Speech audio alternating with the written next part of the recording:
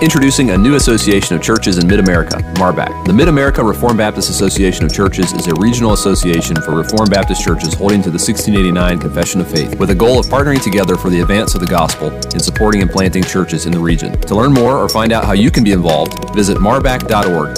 That's marbac.org.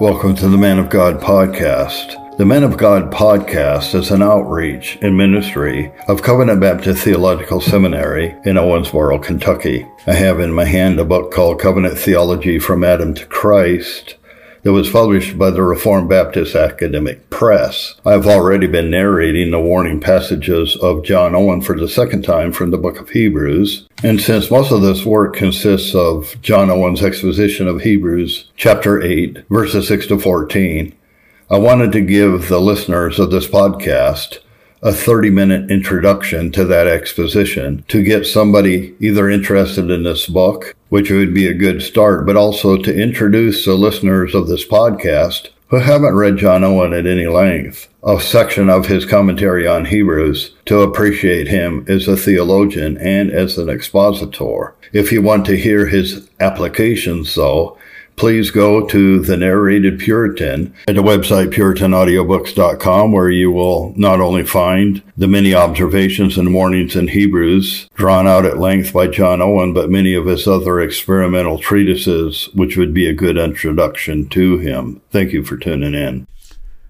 The following reading is from John Owen's commentary on Hebrews, starting with chapter 8, verse 6, the difference between the two covenants.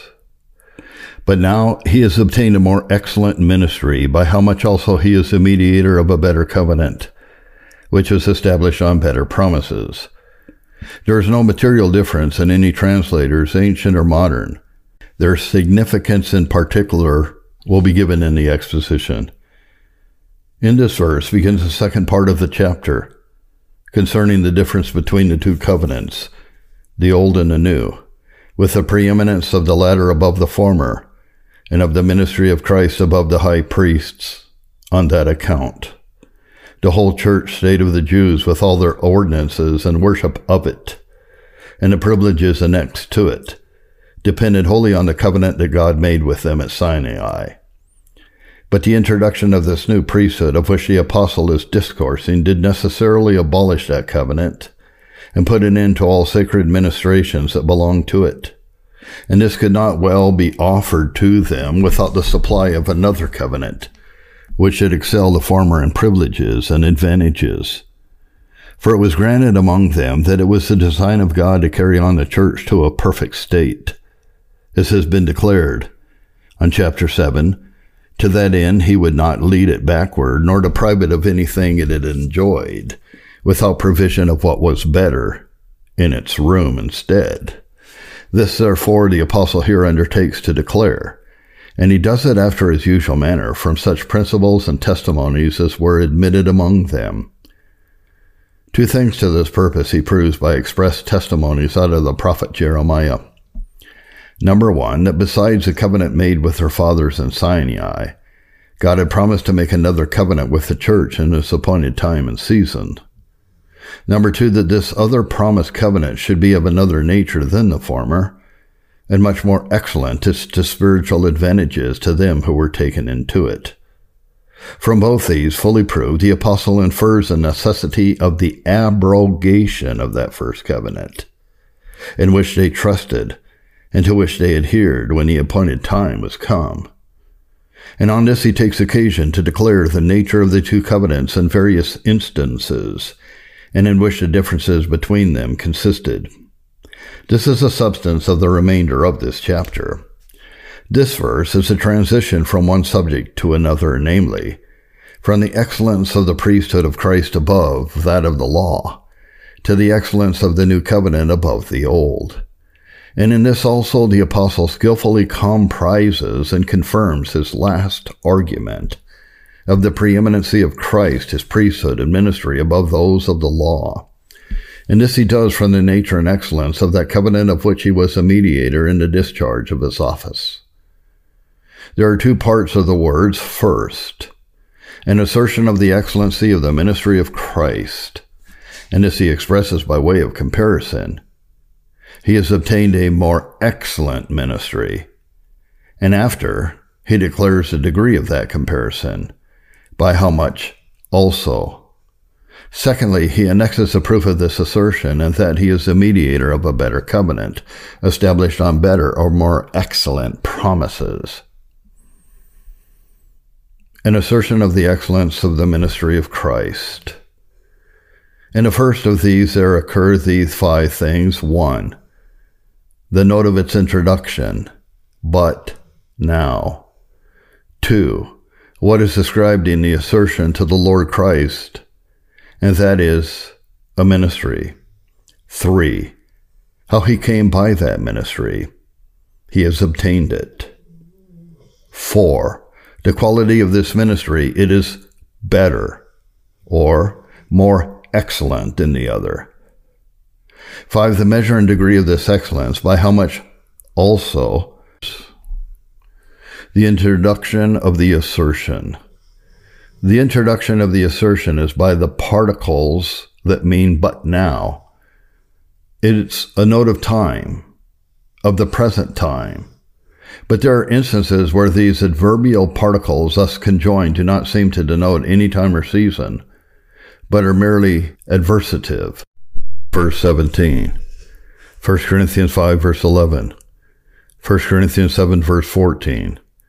But even in those places there seems a respect to time also, and therefore I know not why it should be here excluded, as therefore there is an opposition intended to the old covenant and the Levitical priesthood. So the season is intimated of the introduction of the new covenant, and a better ministry by which it was accompanied. Now, at this time, which is a season that God has appointed for the introduction of the new covenant and ministry. To the same purpose, the apostle expresses himself, treating of the same subject, Romans 3, verse 26, to declare, at this instant season, now the gospel is preached, his righteousness. First practical observation. God in his infinite wisdom gives proper times and seasons to all his dispensations to and towards the church. So the accomplishment of these things was in the fullness of times. Ephesians 1 verse 10, that is, when all things rendered it seasonable and suitable to the condition of the church, and for the manifestation of its own glory. He hastens all his works of grace in their own appointed time, Isaiah 60 verse 22.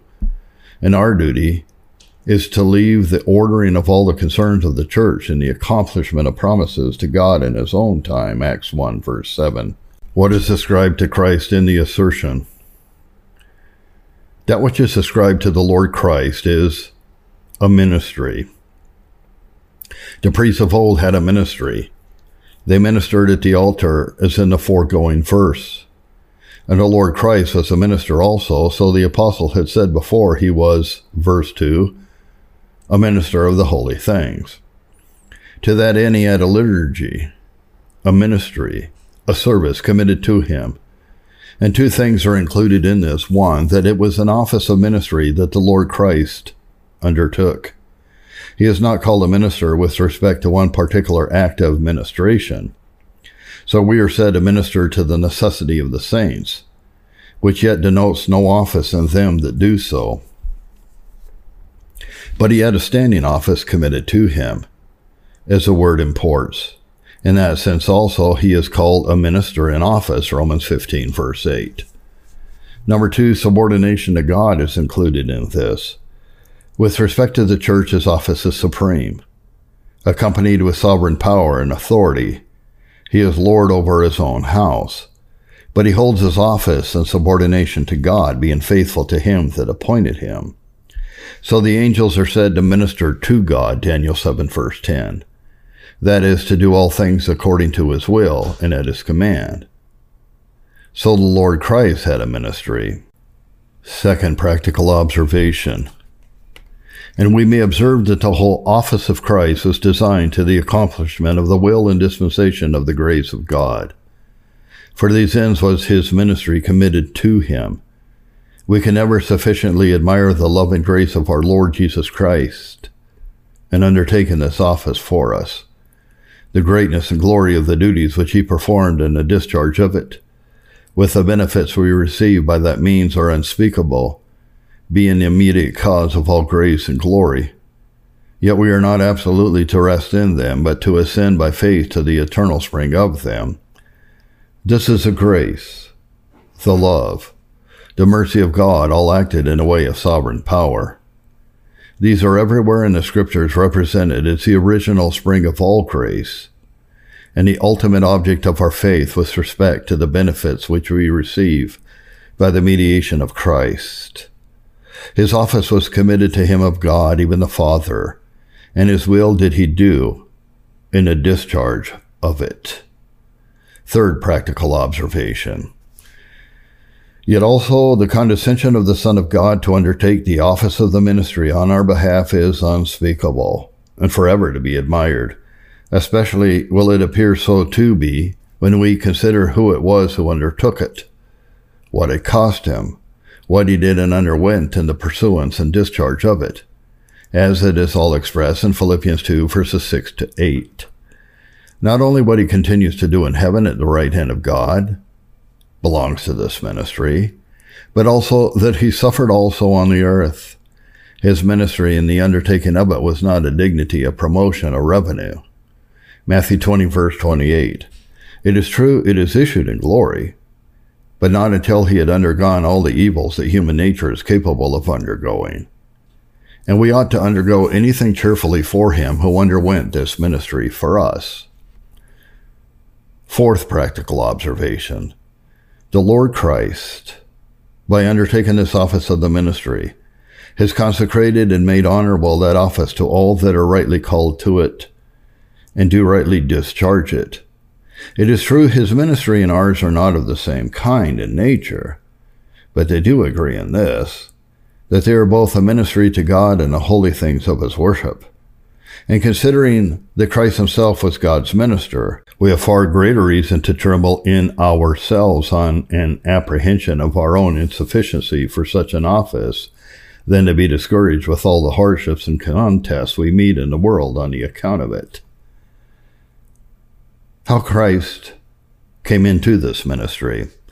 The general way in accordance with which our Lord Christ came to the ministry is expressed, he obtained it, which either means to have a lot or portion, or to have anything happen to a man as it were by accident, or to attain or obtain anything which before we had not. But the apostle intends not to express in this word a special call of Christ, or the particular way in accordance with which he came to his ministry, but only in general that he had it and was possessed of it in the appointed season, which before he had not. The way in accordance with which he entered on the whole office and work of his mediation, he expresses in Hebrews 1 verse 4, he had it by inheritance, that is, by free grant and perpetual donation made to him as a son. See the exposition on that place. There were two things that concurred to his obtaining this ministry. One, the eternal purpose and counsel of God designing him to that, an act of the divine will accompanied with infinite wisdom, love, and power. Number two, the actual call of God to which many things concurred, especially his unction with the Spirit above measure for the holy discharge of his whole office. Thus he did obtain this ministry, and not by any legal constitution, succession, or carnal right, as did the priests of old.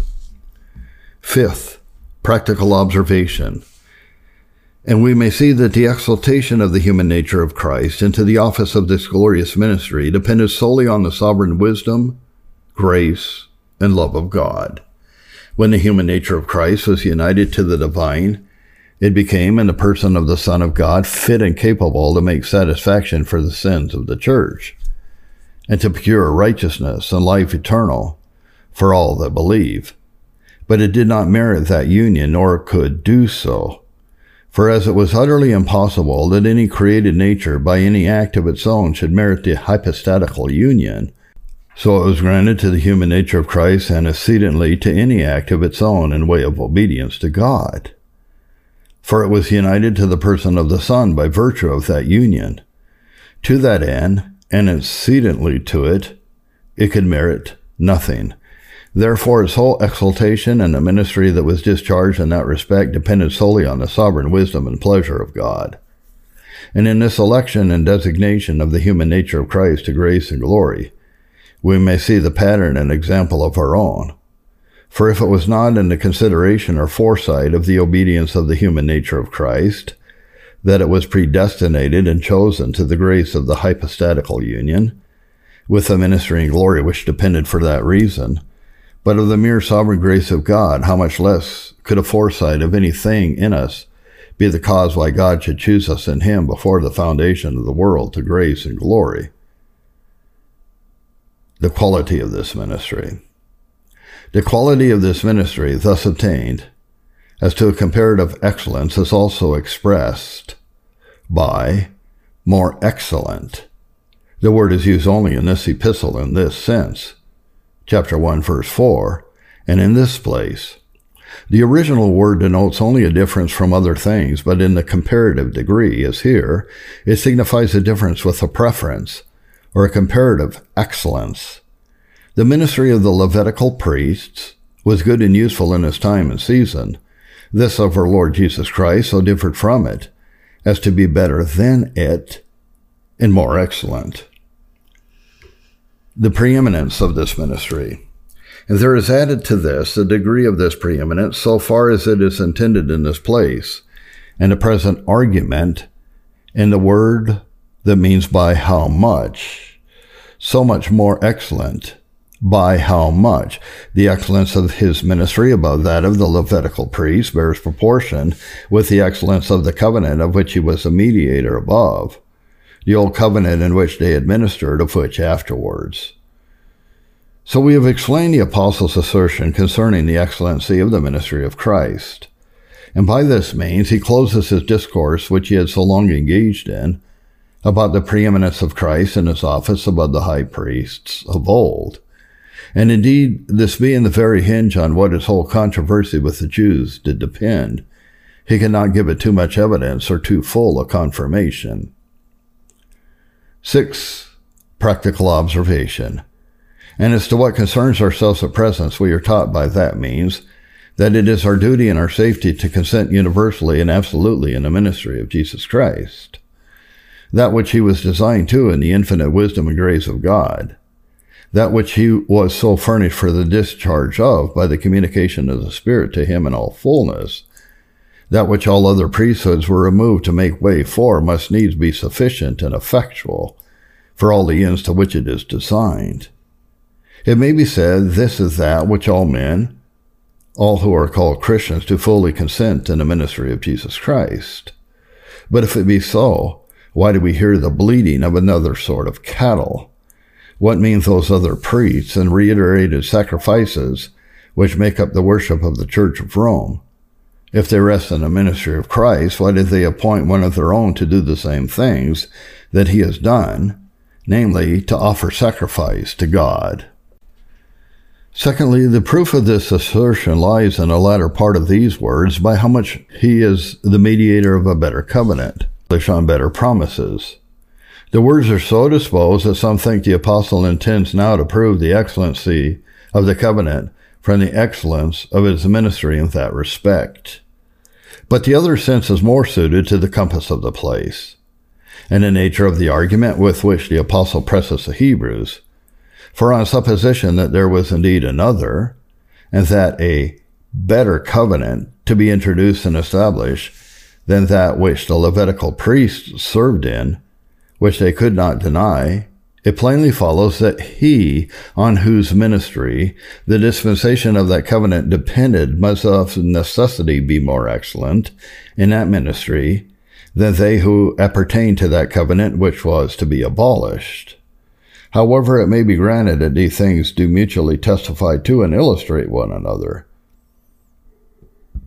Such as the priest is, such as a covenant.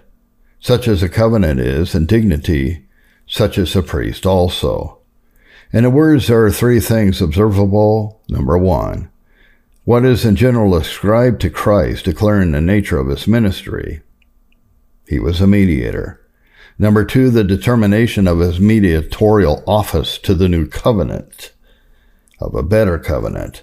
Number three, the proof or demonstration of the nature of this covenant as to its excellence. It was established on better promises. The office of mediator. His office is that of a mediator, one that interposed between God and man for the doing of all those things in accordance with which a covenant might be established between them and made effectual. Schlectingius on the place gives this description of a mediator, quote, being a mediator is nothing other than being the negotiator of God and the go-between and settling his covenant with men, through whom, in other words, both God might disclose his own will to men, and they in turn might agree with God, and having been reconciled with him, they might experience peace for the future. And Grotius speaks much to the same purpose. But this description of a mediator is wholly applicable to Moses, and suited to his office in giving of the law. See Exodus 20, verse 19. Deuteronomy 5, verses 27 and 28. What is said by them does indeed immediately belong to the mediatorial office of Christ, but it is not confined to that. Yea, it is exclusive of the principal parts of his mediation. And although there is nothing in it but what belongs to the prophetical office of Christ, which the apostle here does not principally intend, it is most properly applied as a description of such a mediator as he does intend. And therefore, when he comes afterwards to declare in particular what belonged to such a mediator of the covenant as he designed, he expressly places it in his death for the redemption of transgressions, chapter 9, verse 15, affirming that for that cause he was a mediator. But of this there is nothing at all in the description they give us of this office, but this the apostle does in his writings elsewhere, 1 Timothy 2, verses 5 and 6. There is one God and one mediator between God and man, the man Christ Jesus, who gave himself a ransom for all. The principal part of mediation consisted in giving himself a ransom or a price of redemption for the whole church.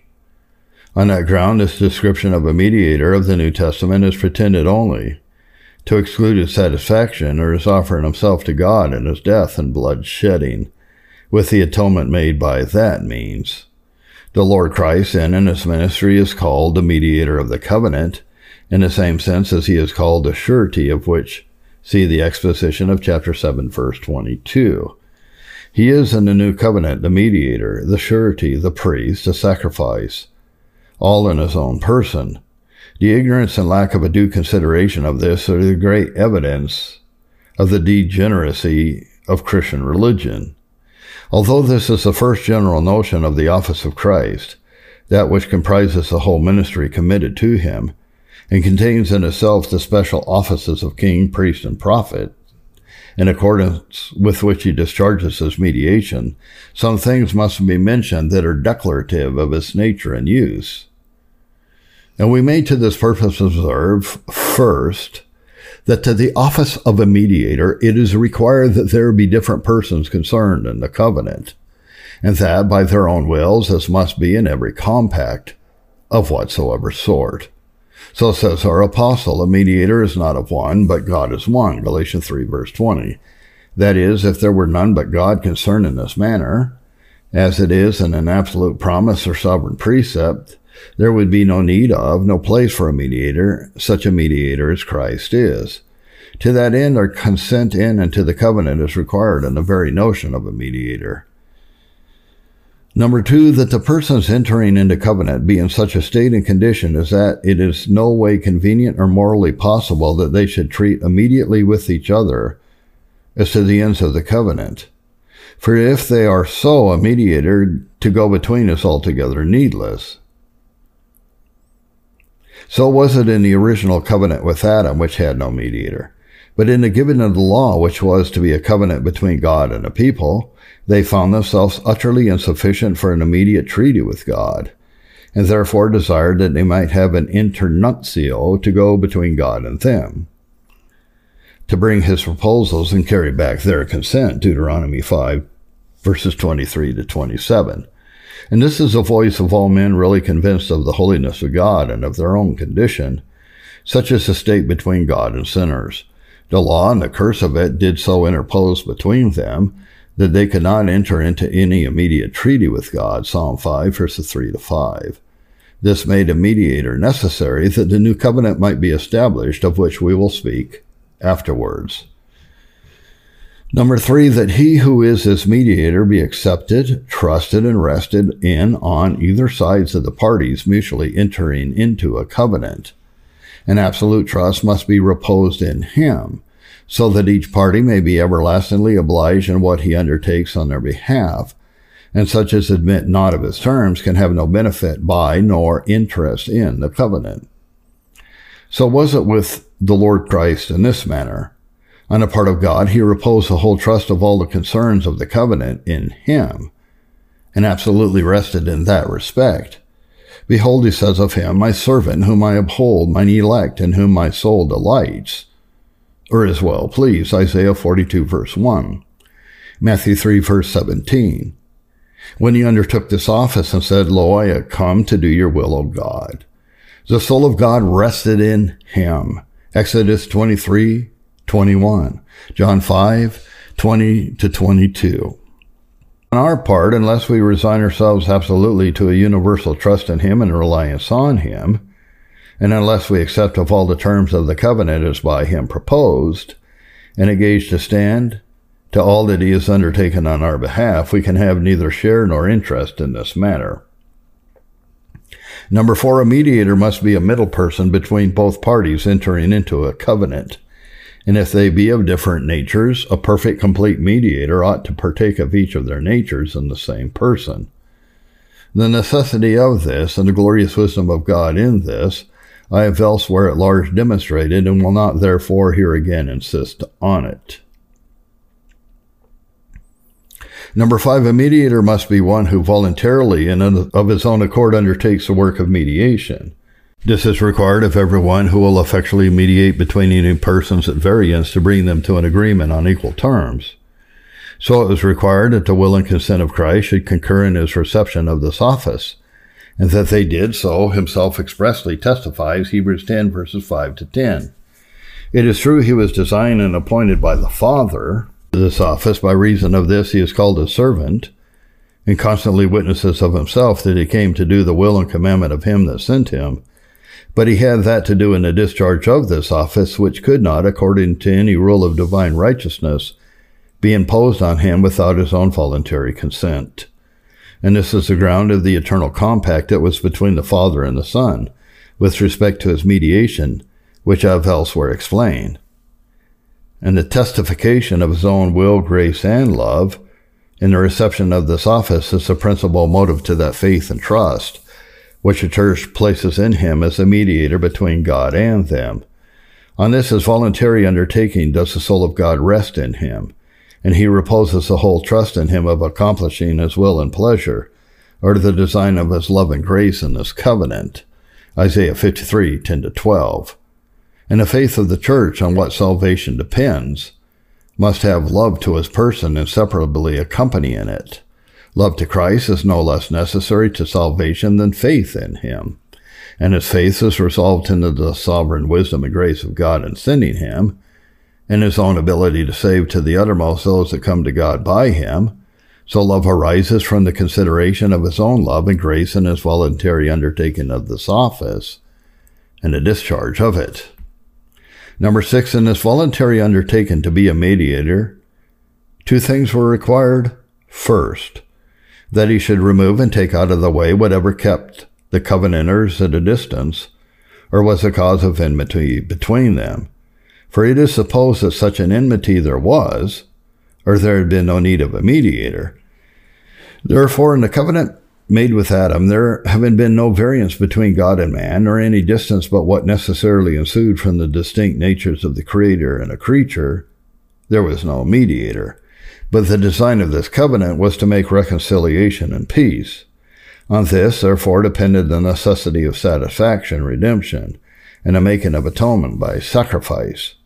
For man, having sinned and apostatized from the rule of God, making himself by that means subject to his wrath, according to the eternal rule of righteousness, and in particular to the curse of the law, there could be no new peace and agreement made with God, unless due satisfaction were made for these things.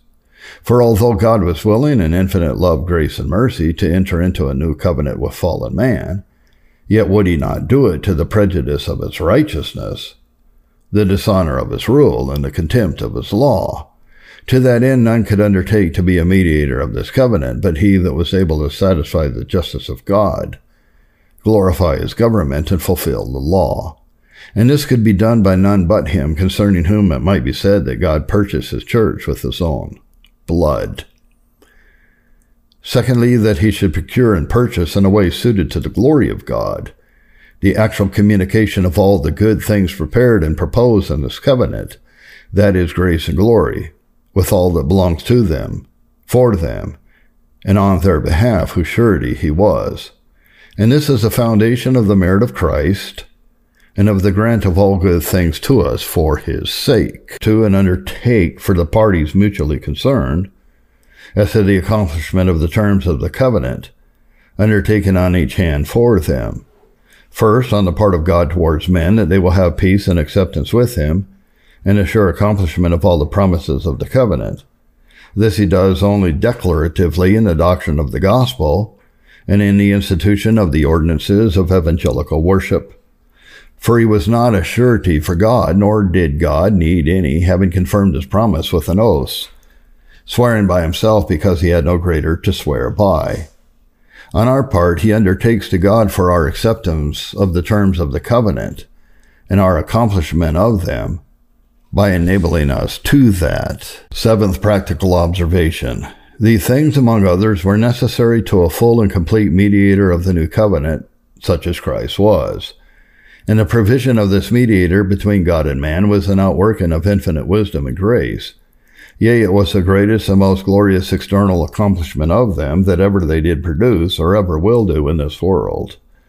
The creation of all things at first out of nothing was a glorious work of infinite wisdom and power. But then when the glory of that design was eclipsed by the entrance of sin, this provision of a mediator, one in accordance with which all things were restored and retrieved to a condition of bringing more glory to God, and securing forever the blessed estate of them whose mediator he is accompanied with more evidences of the divine excellencies than that was.